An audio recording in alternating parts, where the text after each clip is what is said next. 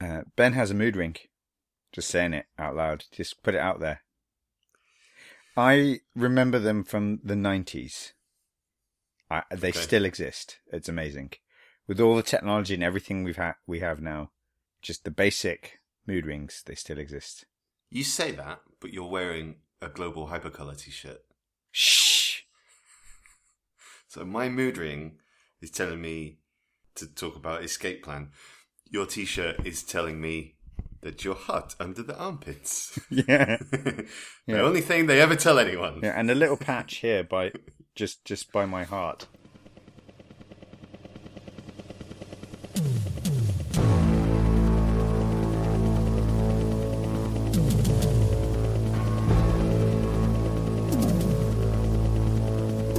We're talking about escape plan today. It's the Ornithology. Live from Newcastle and Bristol, it's the Ornithology with Alex Ballardy and Ben Moodring-Heighton. I legally change your name to that, please. I might just change my first name to Moodring. It's quite cool, like River Phoenix, Moodring-Heighton. Jesus. I think that it would have other meanings for many people. You sounded like you wanted to say something about escape plan. Yeah, lots. Maybe an hour's worth. It's just that kind of maverick thinking that got you where you are today, Alex. It's the Ornithology! It's like the third intro we've done. Yeah. I'm pretty pumped. I'm pretty excited just to be doing this again. It feels like a long time since we've done a recording. It's like a whole week. It was exactly this time last week. Oh yeah, Last Stand. It was a long time between the one before and Last Stand. It was 9 days. What?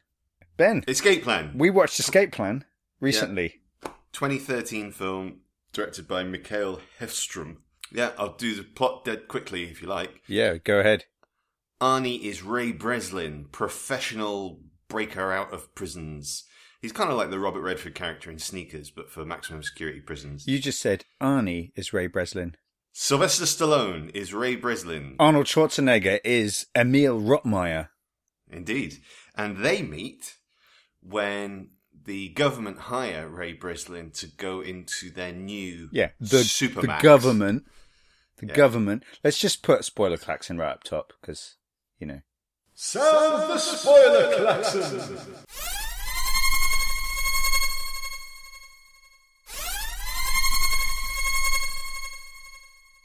Yeah, new supermax, yeah. So the government hire Ray Breslin to go into their supermax prison, and the condition that his crew of like Vincent D'Onofrio, Amy Ryan, and 50 Cent and Sly, Fide, I love Fide. The condition that is new to them that they're not comfortable with is that they are not allowed to know where geographically he's going. Amazing. And we know that these guys are serious because they put a James Bond style implant in Sly's neck. And as soon as the government bundle them into a van, well, whatever, they rip this bug out of him and that's it. Yeah. So it's scary. It's very once scary. he gets to this supermax prison called the Tomb, we realise actually that he's been set up in some way because the information that he was given about the warden and his evacuation code, which is like his safe word, has no bearing in reality whatsoever. Yeah, I mean, it's so cool because we've got the first 15 minutes of is setting up, saying this is what Ray Breslin or Stallone's character, this is what his job is, and he's really good at it, and he's hardcore in the prison anyway. He can survive the prison environment. That's not the thing. And his main mission is to get out, and he does it really slickly, pretty much without much hassles or much, And so we're like, God, this guy's really good. He's been in a supermax prison. He knows what he's doing.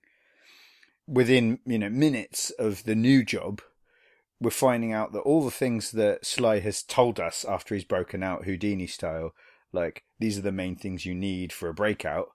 I can't remember what they are. It doesn't matter. You find some vulnerability in the system and you need help from the outside. Yeah. And something else. It doesn't matter. It's not important. But whatever that list of things are, we find out very quickly that when these dudes have got him, that like none of those things are available to him in this thing. So it increases the stakes. It's quite nice how quick he did it. And Sly's so scared, as soon as he meets the warden, he's like, "This is my evacuation code. Fucking get me out of here." Yeah. Right now, just because we're at that point, yeah, I'm going to use up one of my favourite lines right now. Go ahead, man. Go ahead. Because Jim Caviezel is, I don't want to say acting his socks off. His socks have gone out the window and he's just, I don't know what he's doing. He's awful. I think he thinks he's doing like a Christopher Walken performance. He's awful, man. Look, I like Jim Caviezel actually in quite a few things, but there's also quite a few things where you just don't know what he's doing. It's like it's like his first day at drama college almost. I don't know what to say. Like, he just yeah. Well, okay. So there's a larger point there that we'll come back to. Yeah, fine. But go on. What's your line? So you said Sly says his evacuation code's like 19432 or whatever. Yeah, that's good. Good Sly. And Jim Caviezel goes, evacuation code, meaning you give me a number and walk out of here free as a bird. Yeah. And he does like this flutter thing. And that's a Biff Tannen level Biff Tannen fuck up of an idiom or something, isn't it? Yeah. You walk out of here free as a bird. Yeah, it doesn't. It's great. Free as a duck waddling next to a pond. No, it's great. I mean, and funny enough, it didn't take away from the movie at all for me. Jim Caviezel's performance. I'm sat there going, I know it's ridiculous. I'd completely forgotten he was in it. And I have a love for him in recent years, mainly because of his role in Person of Interest. He does absolutely fine in that. It's funny, because I was sat there looking at Jim Caviezel and like, he's kind of a big name, Jim Caviezel. Yeah. And Jesus. I was thinking, why do we give a shit about Jim Caviezel? I was trying to remember the point at which his career took off. And obviously, The Passion of the Christ was the big one for him. And I actually think that's his best performance. No. But I couldn't pinpoint what it was before that. And the only thing I could think of was, Frequency. Because it was a really nice film. And it sort of overperformed. No. Is that the one that put him on the map? Put him on the map for me. I thought it was a good movie. Who's the other guy in it? It's Dennis Quaid. Dennis Quaid. Yeah. Another Inner Space link. Well, that was pretty tenuous. Yeah, I know. But he was what's going on with Jim Caviezel's performance is similar to what's going on with Vincent D'Onofrio's, which is there's so little character for any of the characters. Yeah, but that's going to disappoint you more because of what you've seen him in, right? For Vincent D'Onofrio. But I think across the board, the note. So he's Fisk in Daredevil. That's what. Yes, the Kingpin. Yeah. But the note that I made about it is, from a script point of view, there are no characters. There are just skill types. Yeah, absolutely right. That's absolutely right. It's the only thing that people say about one another is, that's the tech guy. Yeah. That's the guy that escapes from prison. That's the tough guy. Vinnie Jones. He's just there to be Vinnie Jones. So I think what Vincent D'Onofrio and Jim Caviezel are doing is saying, look, I'm getting paid. I'm just going to have some fun. Yeah. That's the thing. It's a fun movie. And if you did it with a different tone, it would be brutal. It would be horrible. If you didn't have the quips and the lines and if you changed the tone of it. There's one point where I remarked when they get shoved into the box, which is this horrible, it's not just solitary. I mean, we see Sly in solitary in the first Prison Break, and it's like, all right, it's solitary. It's pretty bad. But that's all it is. But that's all it is.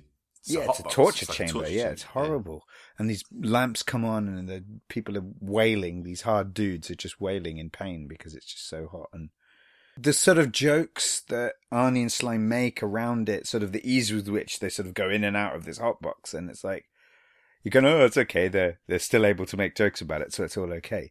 But there's so much that happens in the setup that makes it really, really brutal and really you would despair if it wasn't made with that fun tone.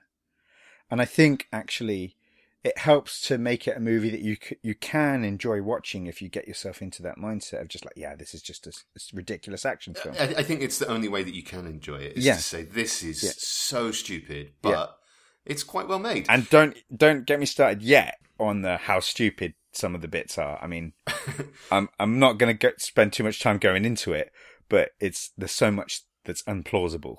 But that didn't take away from the fun. That's a weird thing. Because it doesn't exist in reality, this film. And there's actually very little drama in the film at all. The good guys and the bad guys are so clear cut. You know that these guys are going to team up, Arnie and Sly. You know they're going to break out. It's all a foregone conclusion. But the fun of it is to say, all right, how? Just show me how then. Because the thing that they've done very well, and it's what makes the film credible. Yeah, credible. Is they really sell you on the fact that you can't break out of this prison. Yeah, There's exactly. nowhere to hide. Exactly, and that's what I was saying about the stakes. And the little things that they use, little mechanisms they use to do that. And in that sense, it's actually good writing, despite the unbelievability. There's some good structure to it and good writing in terms of the dialogue that way. But that's just a storytelling credit I'm giving it, right? I'm giving it credit for its storytelling. Yeah. I'm not saying it was well written or the dialogue was excellent, or I'm not saying those things. But so you're right. There's some credibility or some believability in the sense that for whatever flaws we're going to go into it and say, and again, I'm taking it lightheartedly. I'm not angry in any way about any of the flaws that we're going to point out. There is no point getting angry over a film like this. No, because it's an Expendables movie. It might as well be. Think, that tone. It's that tone. It's also as inoffensive and all of that it is unfortunately completely forgettable. Agreed. Agreed. I think in a couple of years, this will come up on telly and I'll go, I remember this film, kind of. I can't remember how they break out, so I'll watch it. That's the one hook that it has. It's like, what are the machinations of this? Yeah, and because of what you said about the actors, I mean, it's a good cast. It's a ridiculous cast, right? So you've got Arnie and Sly, obviously, top billing. Superstars. Amy Ryan is a fantastic actress, best known for The Wire and Gone Baby Gone and things like that. Amy Ryan. What's going on, man? I like Amy Ryan. And you say she's best known for those things, fine. Oh, I know. For me, she's best known as Holly from The Office. Yeah, adorable. Steve Carell's love interest for across a couple seasons. And that's it. That's put her or Amy Ryan on the map for me. She's excellent in that. Really good. And then you've got like these very credible actors at times. Jim Caviezel and Vincent D'Onofrio. And I was writing, this film does not deserve the cast that it's got. Agreed. And at that moment, Sam Neill turned up. Yeah, that's it. Sam Neill, who for me is a living legend. I just think he is. I can't see his face without just having good thoughts.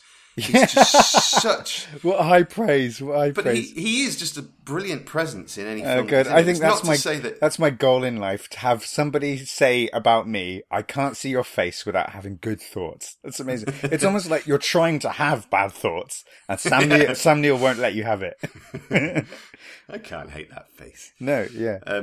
So, yeah, really weird. Like, Sam Neill all of a sudden is in this film. And I think what that does is it makes you think, there must be something in this film that has drawn all of these actors to it. It just keeps you watching. I think it's like gravity, it's like mass just piles on mass, the way that objects in space just kind of collide with each other and make a more massive object, and it attracts more objects to it. It's that, And there's so many films that get made that way. Right, what's Sly's new project? Yeah, it's Sly and Arnie. You want to be in that? Of course I want to be in that. Yeah, and it's a prison movie. And we've got 50 Cent in it. What? Yeah, he's not going to be in the prison. He's going to be a tech dude. Oh, okay, that's fine. That's credible. There's one line that he's an ex-con or whatever. And then you say Amy Ryan's in it and Jim Caviezel's in it. It's like, all right, okay. Can we get Sam Neill to play the Doctor? Of course we can. How many days' work is it? 3. Yeah, fine. Yeah. I'm in. But there is one... I said earlier that there aren't really any characters in this. And I think there's one exception, and I'm really glad that it was this actor because I like him. It's the actor called Farhan Tahir, who you may not know the name, but he was Robert Downey Jr.'s captor in the first Iron Man movie, the guy that keeps him in the cave. Yeah. He's got a fantastic head, this guy. But he's got great presence, and he's actually the one character that has an interesting arc and some depth to them. All right, it's a spiritual depth, but there's spoilers. There's a sacrifice that's very noble that he makes, and he was actually the one thing in the film that I genuinely thought, oh, that's nice. It's interesting. You've picked it out. You've picked out the diamond in the rough, so to speak. He's the one who you can't say, although arguably he's playing, he's a caricature of a terrorist, but much less so than he was in Iron Man. And he's actually playing his role with some authenticity and believability. He's the one actor that has that tone that I was referring to, of like, actually, this could be brutal if it wasn't for the humor that was trying to be played throughout the kind of the banter between Arnie and Sly. A film it made me think of, and perhaps wrongly, so call me up on it if you don't think it, is Fortress. With Christopher Lambert. Christopher Lambert, yeah. And that was brutal. That was not funny at all in any way, but ridiculous in the same sense. But it was one of those kind of, it was done seriously. It was taking itself seriously, but also knew that it was a ridiculous, over-the-top action film in that sense. Yeah, I quite enjoyed Fortress. Yeah, so did I. Again, sort of feels like high jeopardy, high stakes. And that's the thing that I kept wondering, is that what would this film be like if it took itself seriously? If it, didn't have the jokes, if it just left you there with the brutality of the moments that were, how Sly was being treated. The guards are like beating prisoners, and not only just in isolation, but then they take them out after they've been beaten and go, look what we just did, guys. And we're going to beat them up a little bit more for your pleasure. There was one moment in the film that I actually found quite upsetting, which was when when Sly was being shipped to the prison in the first place. He sort of comes to from these drugs that they've given him, just to see these two guards really beating this guy before throwing him out of a plane. Yeah. And there was something so cruel in that. That was the point I thought, they're doing a good thing here, actually. Yeah, it is cruel. And I think that there was a decision to be made, to say, we're not going to make this the serious film that it could be. Because it wouldn't be fun. And this should be a fun movie. Agreed. You can't have it's not the first Sly Arnie team up, but it's the first top billing Sly Arnie team up, right? Yeah. We've had them teaming up a little bit in Expendables, but not so much. And it's nice to see. So fans of action films, for the length of time that we've been looking at Arnie's career, it's about that same length of time. There's a team up happening that has been in the making for a long time, for 20, 30 years.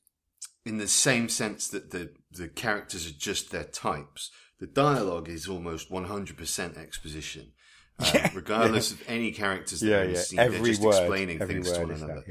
But once you get into that prison setting, the fact that the entire film is strictly functional, down to the characters and the dialogue, it kind of works in the favour of the film, because what you're going through once you get into the prison is just a set of problems to overcome. Yeah. And I think that's where the structural strength of the film you're talking about. That is what I meant, structurally. Really sort of pays off. And I wouldn't fault anybody for getting bored, though, because of that at the same... I can say that in the same breath. So we can credit the structural thing, but we can also say, for some people, it's just boring. Foregone conclusions don't really work for people.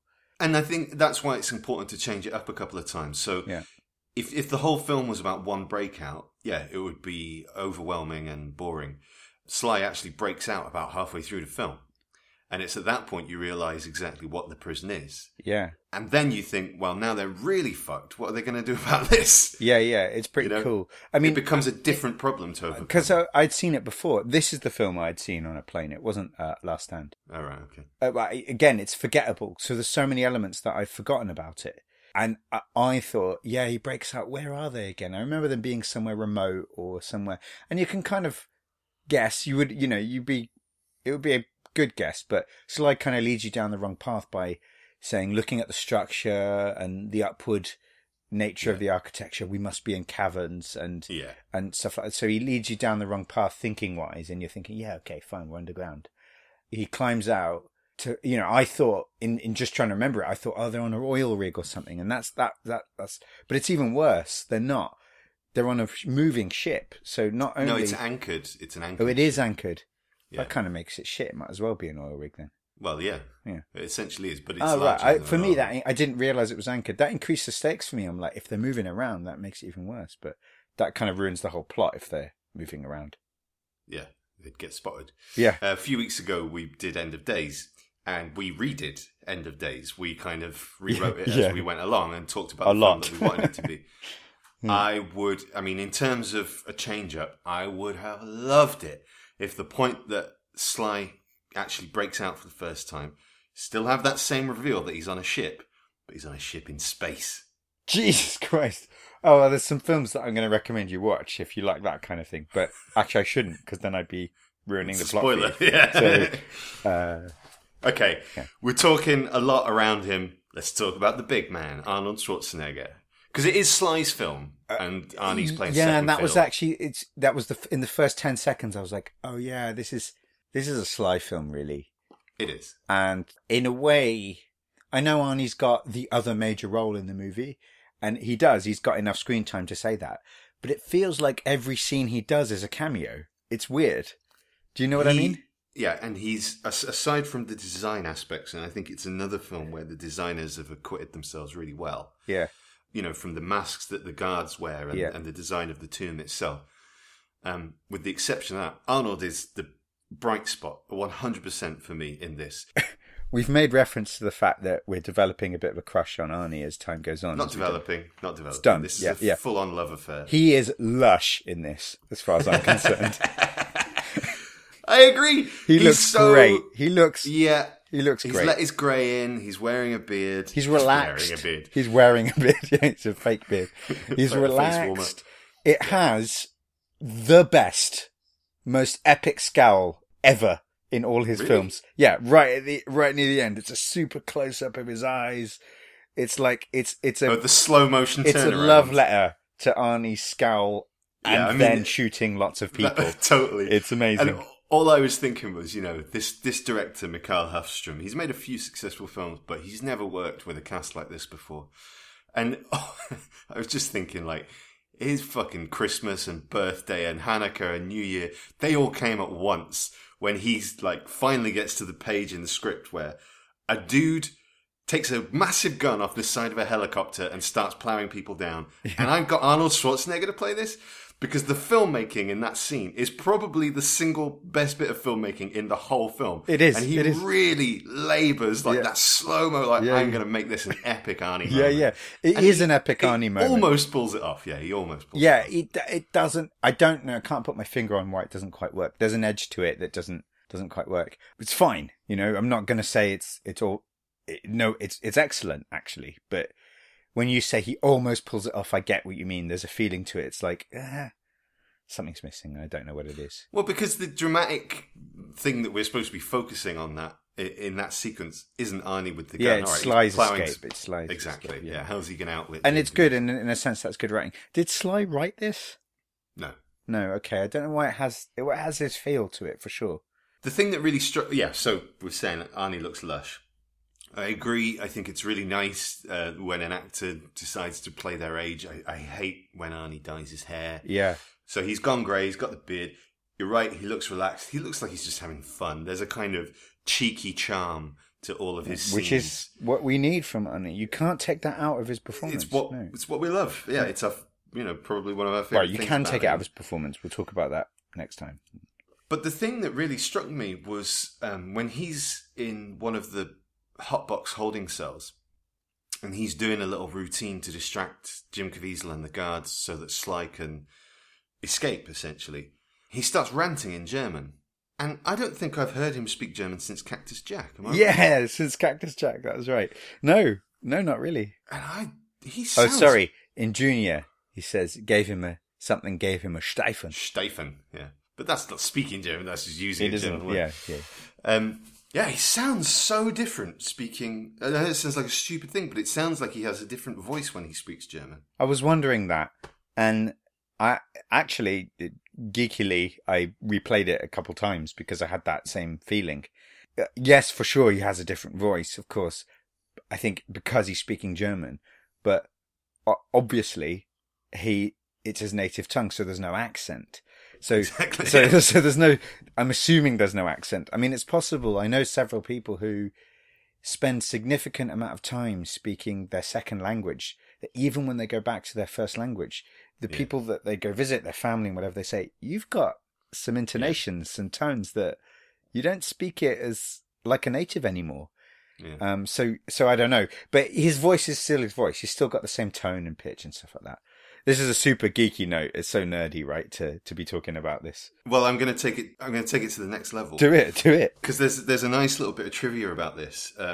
When the film was released in Germany, the guy who normally dubs Arnold is a guy called Thomas Danberg, and he didn't dub him for this film. They had to get another voice actor in. And the reason is because Thomas Danberg also dubs Sylvester Stallone. Oh, weird. They had to get another guy in to dub Arnold. And he actually did the German dub with an Austrian tinge to give it some credibility. Oh, that's interesting. But there was an outcry among the fans because they wanted Thomas Danberg to do the dub. So they actually put a petition together for him to redub the film. Again. And they did? No, they didn't. Well, that's interesting. I guess, you expect to hear Arnie's voice, and the voice that you're used to is this particular guy who dubs you. They should have got the guy from the end of Hercules who's talking on the radio. That would be amazing. Doing his best American accented German. Yeah. No. So I'm assuming that the bits that Arnie's speaking German are not dubbed as well. Well, I want to know that. That would be interesting if he suddenly switched into English for those parts. Yeah, I don't know what. Because, I don't know what they do with those. No, because my assumption is that even though the film is dubbed in a different language, that they don't pretend that they're not Americans, right? Yeah. So it still fits in storytelling-wise to have this guy who's not an American speaking his native tongue. So I guess you just drop the dub at that moment.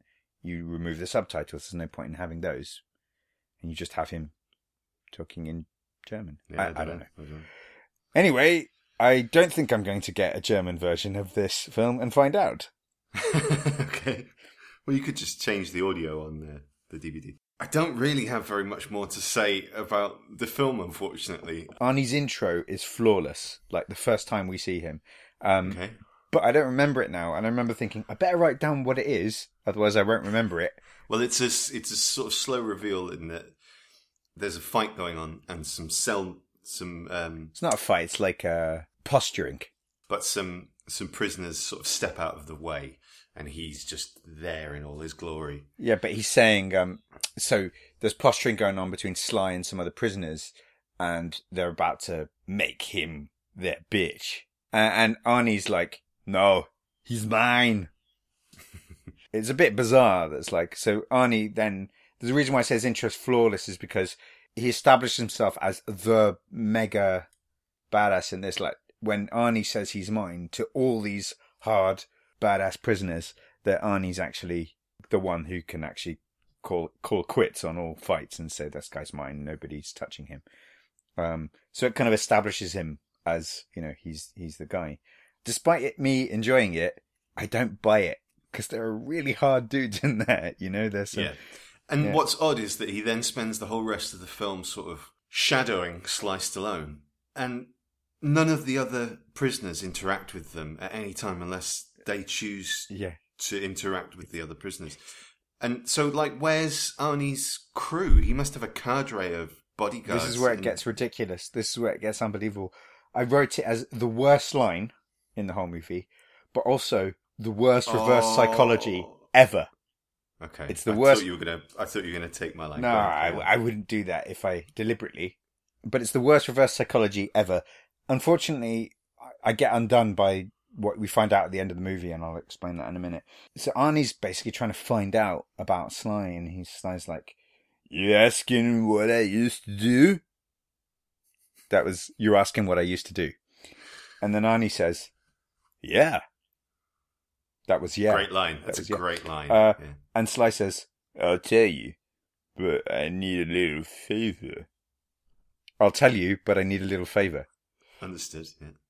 And Arnie says, "Fuck that." Okay. He says, "Fuck that." And they have just been in the box, right? So he's asking him another favor after get me into the box. Sure. And he's like, "Fuck that. I'm not taking another favor from you." And then Sly goes, "Fine. Don't do it." That was fine. Don't do it. And then Arnie's like a second, like not even, he goes, He does a kind of like a like face. And then he's like, all right, I'm listening. What's the favour this time? It's like, fine, Watch out don't for do Ray it. Breslin, master of psychology. Yeah, it's terrible. It's really awful.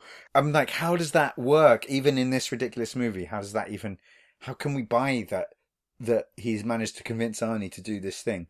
And why is Arnie so into him? It doesn't make any sense. It does make sense at the end. Spoilers, when we find out that actually Arnie knew who he was all along, and he knew he needed him to escape, and so he's actually going to just do anything he says, really. But that's ridiculous as well at the end on the beach.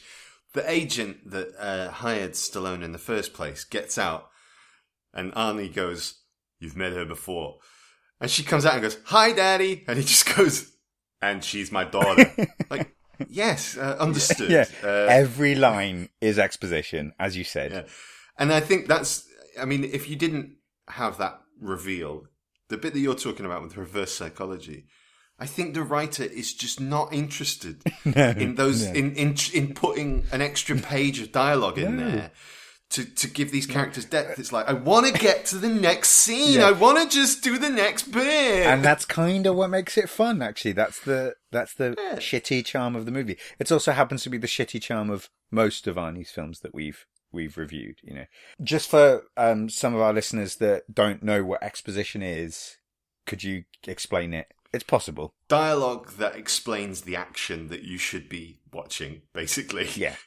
It's explaining. It's just dialogue that just explains. Using your actors as mouthpieces for... I mean, I would actually, if I was back at uni, I would use the scene where 50 Cent, Vincent D'Onofrio, the agent woman, Amy Ryan, and Sylvester Stallone are talking about the proposition.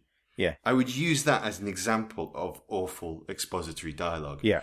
Because every character in that scene is just explaining an extra element of what's going on. It's really terrible, actually. And they're not being their characters. They're essentially reading alternate sentences of the plot. Exactly. Yeah. There are some major flaws in the thing that I just need to pick out, right? Just things like... I'll not believe it! Yeah. Yeah, that's kind of how I feel. They again, it's a good thing that this movie can't be taken seriously, because if it was trying to be seriously, it would be absolutely awful. Yeah. Because then I'm like, well, now I'm going to pick at it. But I'm going to pick at it anyway. And so you've got this amazing, super, hyper max security place that's on a ship in the middle of nowhere, in the middle of the ocean. You're thinking, right, this guy, the warden, Jim Caviezel, has created a ship that is based on Ray Breslin, Stallone's character's book, which is called Compromising Correctional Institution Security. And he's also the best in the world at it.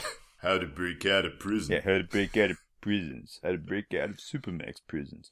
And he is, like, in some sick, twisted way, Ray Breslin's protege, without Ray ever knowing it, I guess. So he's created a prison based on the best prison breakers guidebook of what you might, this is what you'll need to make a amazing security thing. So you've got like what is essentially set up as the best prison ever made, totally inescapable, totally impenetrable. The staff, the warden and the security and the people who are analyzing surveillance footage in the prison, they cannot hear conversations that the inmates are having. Yeah. How? Because that would fuck up the writing. That would make it too hard to write. It would make it infinitely more interesting. It's the key flaw in the film, actually, is that it's for an unbreakoutable prison. It's a little bit too easy to break out of, in my opinion. At first I'm thinking okay, maybe there's something like, there's too much noise in the group, in the gen pop, rooms that they're in at lunch, whatever, so maybe it's fine. But then they just mess it up by then showing in one scene that they've got these directional microphones that you can increase the volume on, and he's zooming in with the microphone sound, basically, with the beam, to hear the taps that Stallone's making in his cell. So it's like, well... Yeah, I mean, obviously... Rubbish. This is a private enterprise, so you get the feeling there's unlimited funding essentially behind this. They've said millions, yeah. They've said it, millions. So what you would have in that sort of situation is 3 or 4 guys assigned to each prisoner, analysing every move that they make. Why wouldn't you? You know, from a huge control network. Why wouldn't you? Yeah, totally. And I think, although it's okay, you know, that the way that Sly's character uses the fact that he's being listened to create a diversion. He gives misinformation when he's tapping on the thing. But I would have liked it to have been more the case that Jim Caviezel was letting Ray Breslin and Rottmeyer get so far in their plan just to learn what he says at the end, where the weaknesses in the prison are. Yeah. But then shut them down. Like, he was onto them the whole time, but he shuts them down because that would create an extra hurdle for them to overcome. And then that Ray Breslin knew that he would do that. I knew you'd see that. Yeah, I knew that you'd see. Because it's in his manual. So, and that's the thing, they don't use that. Like, the one weakness is that he's using Ray Breslin's manual. So, because he wrote the book, he knows what Jim Caviezel's every move is, even if to shut it down. That would have been interesting. It doesn't take much to rewrite that. You know, you don't even have to have, like, complex layers of psychology and deception. You don't need that duplicitous kind of ins and outs. And some of the stuff that they pull is so unsubtle as well. That's the thing. Like, there's a bit where Arnie's going to pass something under the table to Stallone, and he literally goes, on the bottom of the table! Yeah. Like, oh, that's Sly. Yeah. And when Sylvester Stallone nicks the clogging powder or whatever it is from Sam Neill's... Clotting. Yeah. Clotting powder, sorry. From Sam Neill's infirmary. I'm so glad you said this. He's walking back into the Gen Pop area of the prison, the main yard, if you will, right? Yeah. He just lifts up his shirt and in plain sight tucks it into his crack. Well, you'd be all over that. You'd jump him straight away. Yeah, it's amazing. You know, in this amazing super security place, they cannot get around. They haven't worked out a way to get around the oldest trick when you're being captured, confined, or watched, which is some distraction, pain, you fall over, and you grab the thing that you want, you know? You know, it works in, for example, T2, you know? With the paperclip. With the paperclip, yeah? That's such a tiny object. It's believable. We've already said, they wouldn't see that she had grabbed it. I can believe that. But in this place, you think that the inmates aren't going to try that? They're not going to... Right. It's amazing. It's just... And and they use it like 3 or 4 times as well. Absolutely. And so by the time you've got that with him shoving the thing down his pants, you just think, this is dumb. This is just dumb. But am I enjoying it? Yes, I am. Yeah, that's the thing. And we've been really scathing about some films in this podcast. And there's something really interesting about that, how a film could be so dumb and we could love it. Well, I think enjoy it. In a way, for me, that comes down to just a lack of ambition on the part of this film. Because it's not there's no depth to it. It's not trying to teach a moral. It's not an allegory for anything, you know. And I think the films that we've been quite upset by, like, not upset, but disappointed by, like Last Action Hero and Eraser, are films that hinted at something greater. Yeah, and never failed. delivered. Never even tried to This deliver. is aiming much lower, but succeeding. Yeah. You know? It's funny. It's your numbers. I have to say as well, for what the film cost, not that much, $50 million, it looks a lot more expensive than that. It's a well-made film. That's a huge set, right? If it is a set, I think it is. Yeah. But a lot of extras. Yeah. For what I would argue is quite a long shoot, actually. Didn't seem like it was a short... to have that many people on set, you know. Yeah, it's quite complex. Yeah. You know, in the way that it's structured. Yeah. The film was a sizable hit, actually. In America, it was considered a bomb, but it did well internationally. So it cost $50 million. It made back 137 worldwide. So that's fine. That's sort of 3 times over. Yeah. I actually couldn't find Arnold's salary. And when I was digging around for it, I think the reason for that is... Arnie and Sly had wanted to work together on a project like this for so long that they both said if they found the right film, they would quite happily sacrifice their salaries to help get it made. So I think, but they probably had to bring this film in on a certain budget, and they just said, well, let's take back-end deals then. Yeah. It's your numbers. Well, interesting. And that's the thing. I think that they carry the movie. I know this is the Arnie-thology, and I know we're biased, but if Arnie wasn't in this film, I don't know who else you could say I would was be thinking, in that part. I was thinking Jason Statham. Actually. See, I actually think Sly is one of the weaker things about the film. I don't think he's particularly engaged. He's doing that mumbly thing really badly here. If you swapped him out for Jason Statham, all of a sudden you've got one of my favourite films of all time. Well, it's like a mechanic, It's like a mechanic episode. Ray Breslin, I wrote the fucking book on prison escapes. Yeah, it would be really interesting having Jason Statham playing his mechanic character in this. Oh, you mean the character that he plays in everything? Yeah, but not with an American accent. Sure. Ever. Sure. I had a couple of questions that I wanted to ask you. Go ahead. Jim Caviezel's hand acting, yeah, because he does a lot in this film, yeah. versus George Clooney's head bobbling in Batman and Robin. Which is more out of control? It's Clooney's head bobbling. It's got to be. Agreed. Yeah. The other question I was going to ask you, what's your favourite prison movie? And obviously we're including that Prison Break movies, but movies set in prisons. It's got to be Shawshank, man. I can't. It does. I can't not say Shawshank. So let's take Shawshank off the table. Yeah, I mean, what about prison TV series? Do they count? What, Prison Break? Yeah, I like Prison Break. I mean, I think the thing is I don't really like prison movies. Everyone loves prison movies. Yeah, well, obviously, I am no longer included in the group that you might call I don't believe you. Everyone. I don't believe you. I don't like prison movies because I saw a film called An Innocent Man when I was about 8. And I found that concept so horrible. So horrible. I like The Fugitive, which isn't a prison movie. It's trying to not be in prison. So I like Prison Break movies where it's like, yeah, the good guy gets out. So I don't know. Is The Great Escape a prison movie? Yeah. Yeah, I'd say so. Why not? Yeah. Prisoner of War, yeah. That's a good one. I've not seen it. So that's what I'm trying to say. I've not seen a bunch of prison movies because I have an aversion to them because I remember being so sad for Tom Selleck. How is it possible? It's so funny, like, when he killed his wife. That... He didn't get to be the fugitive. He didn't kill his wife. And I think it's his wife in An Innocent Man. Correct me if I'm wrong. Right in. But all I remember is that is the most horrible thing in the whole world, to be accused of something you didn't do and to go down for it. And that happens a lot in prison movies.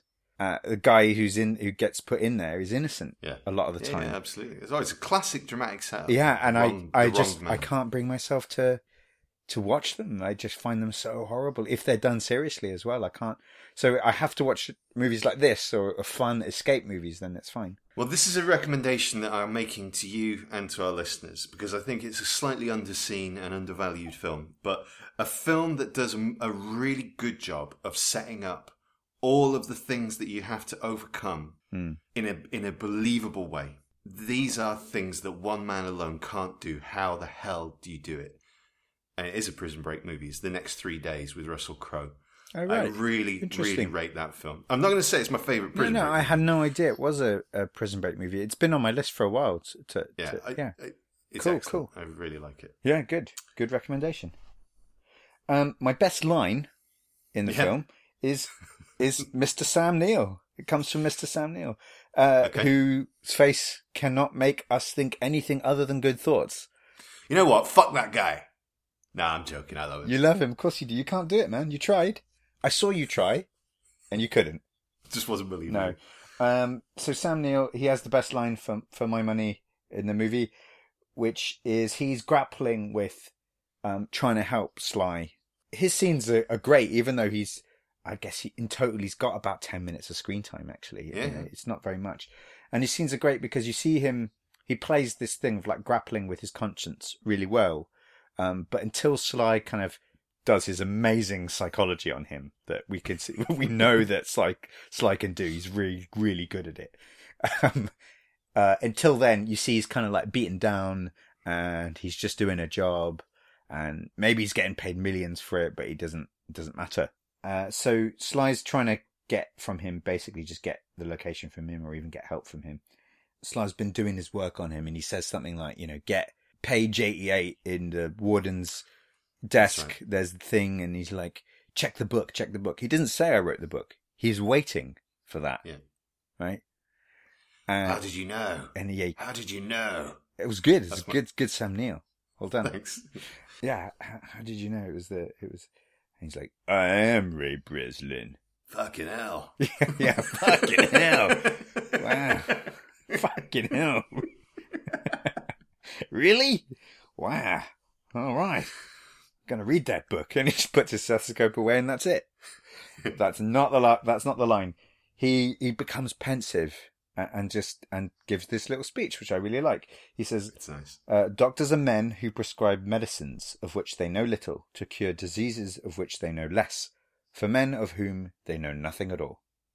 What do you want me to do?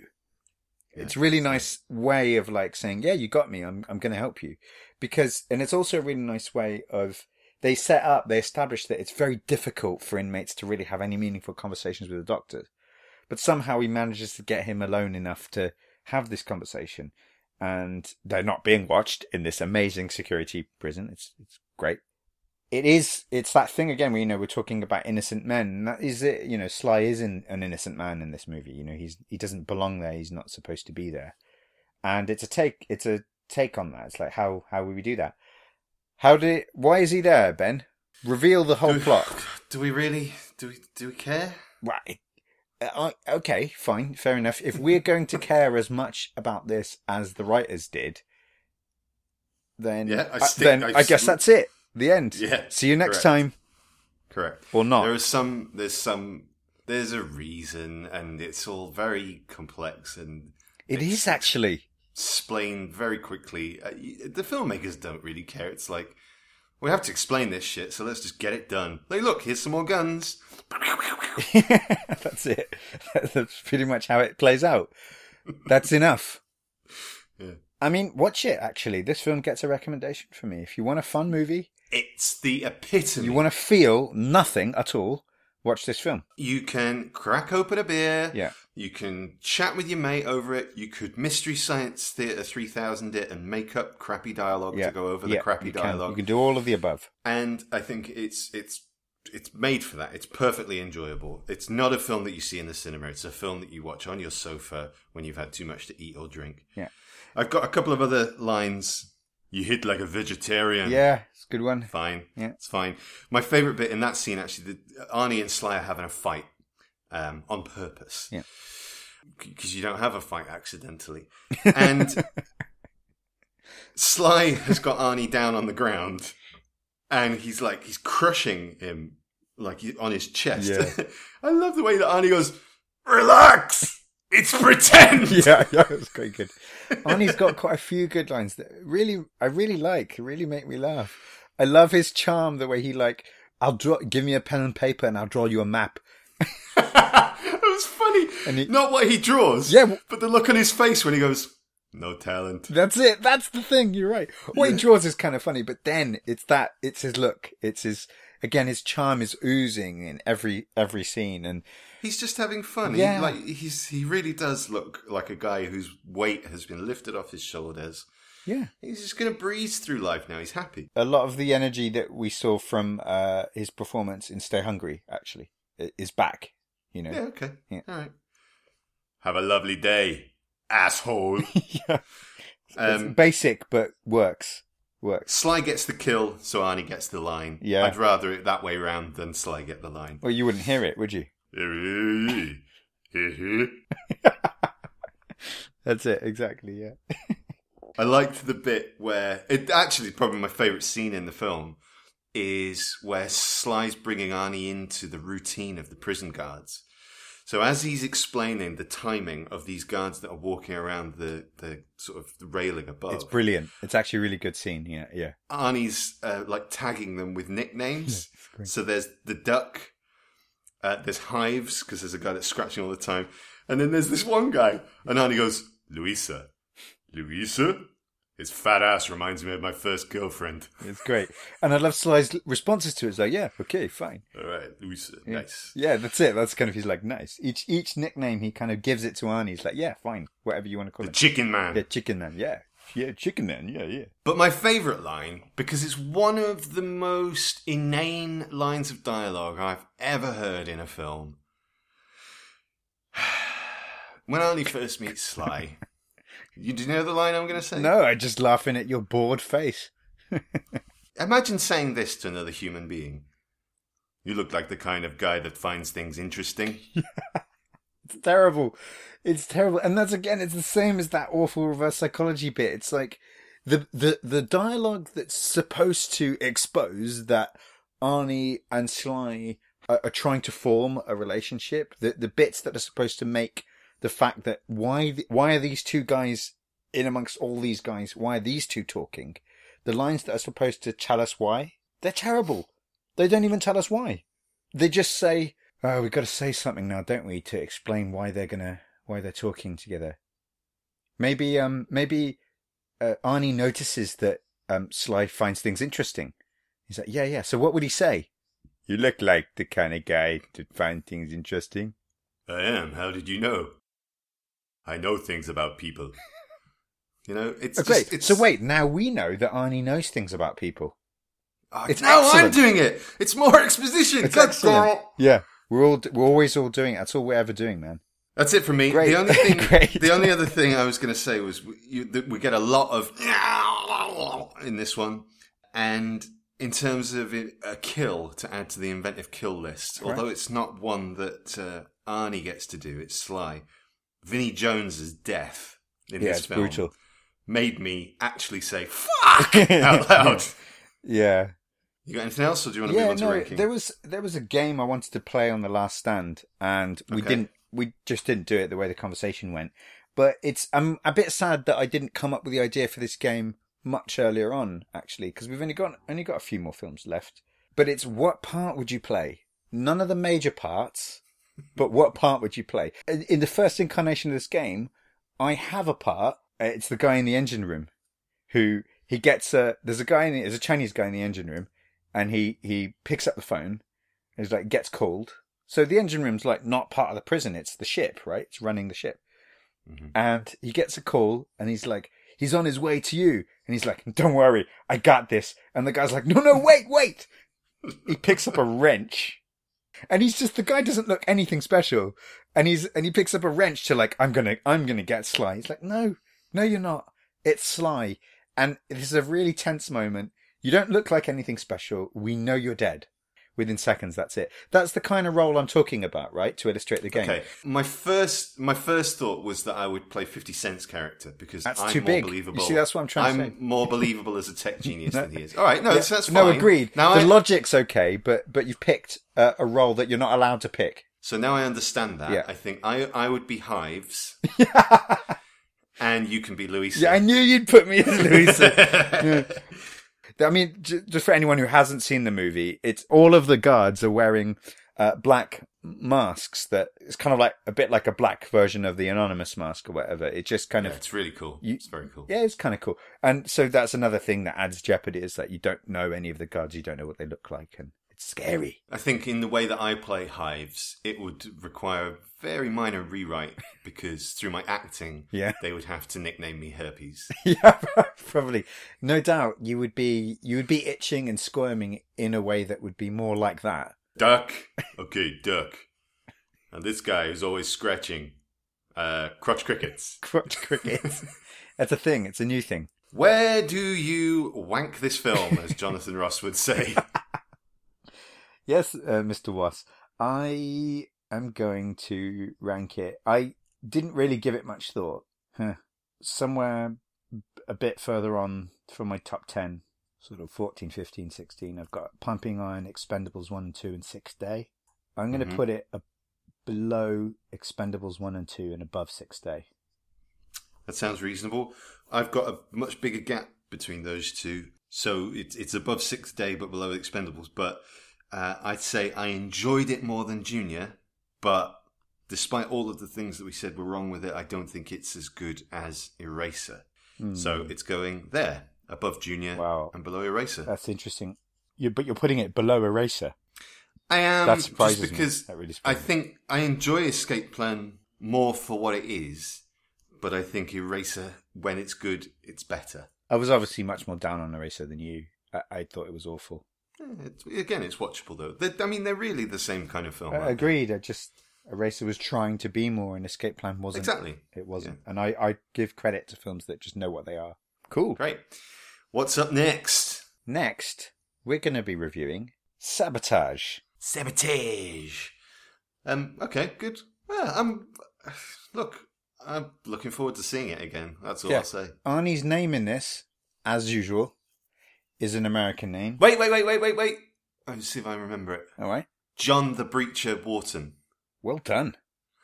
I've still got it. But it's not it's just John Breacher Wharton. Like John. Well, I call him the Breacher. So. Yeah, well done. Probably because he's the guy that breaches places when they go on ops. That's exactly why. So join us for that. Until then, Alex, you look like the kind of person that watches films. Yeah. Nice. How would we end the episode with the worst expository dialogue we could possibly come up with? So we finally made it to the end. I guess that's it. You're right, podcast friend. Fade to black. Facebook /The Arnithology. Twitter @The Arnithology. Email thearnithology@gmail.com. Website www.arnithology.com. Get in touch.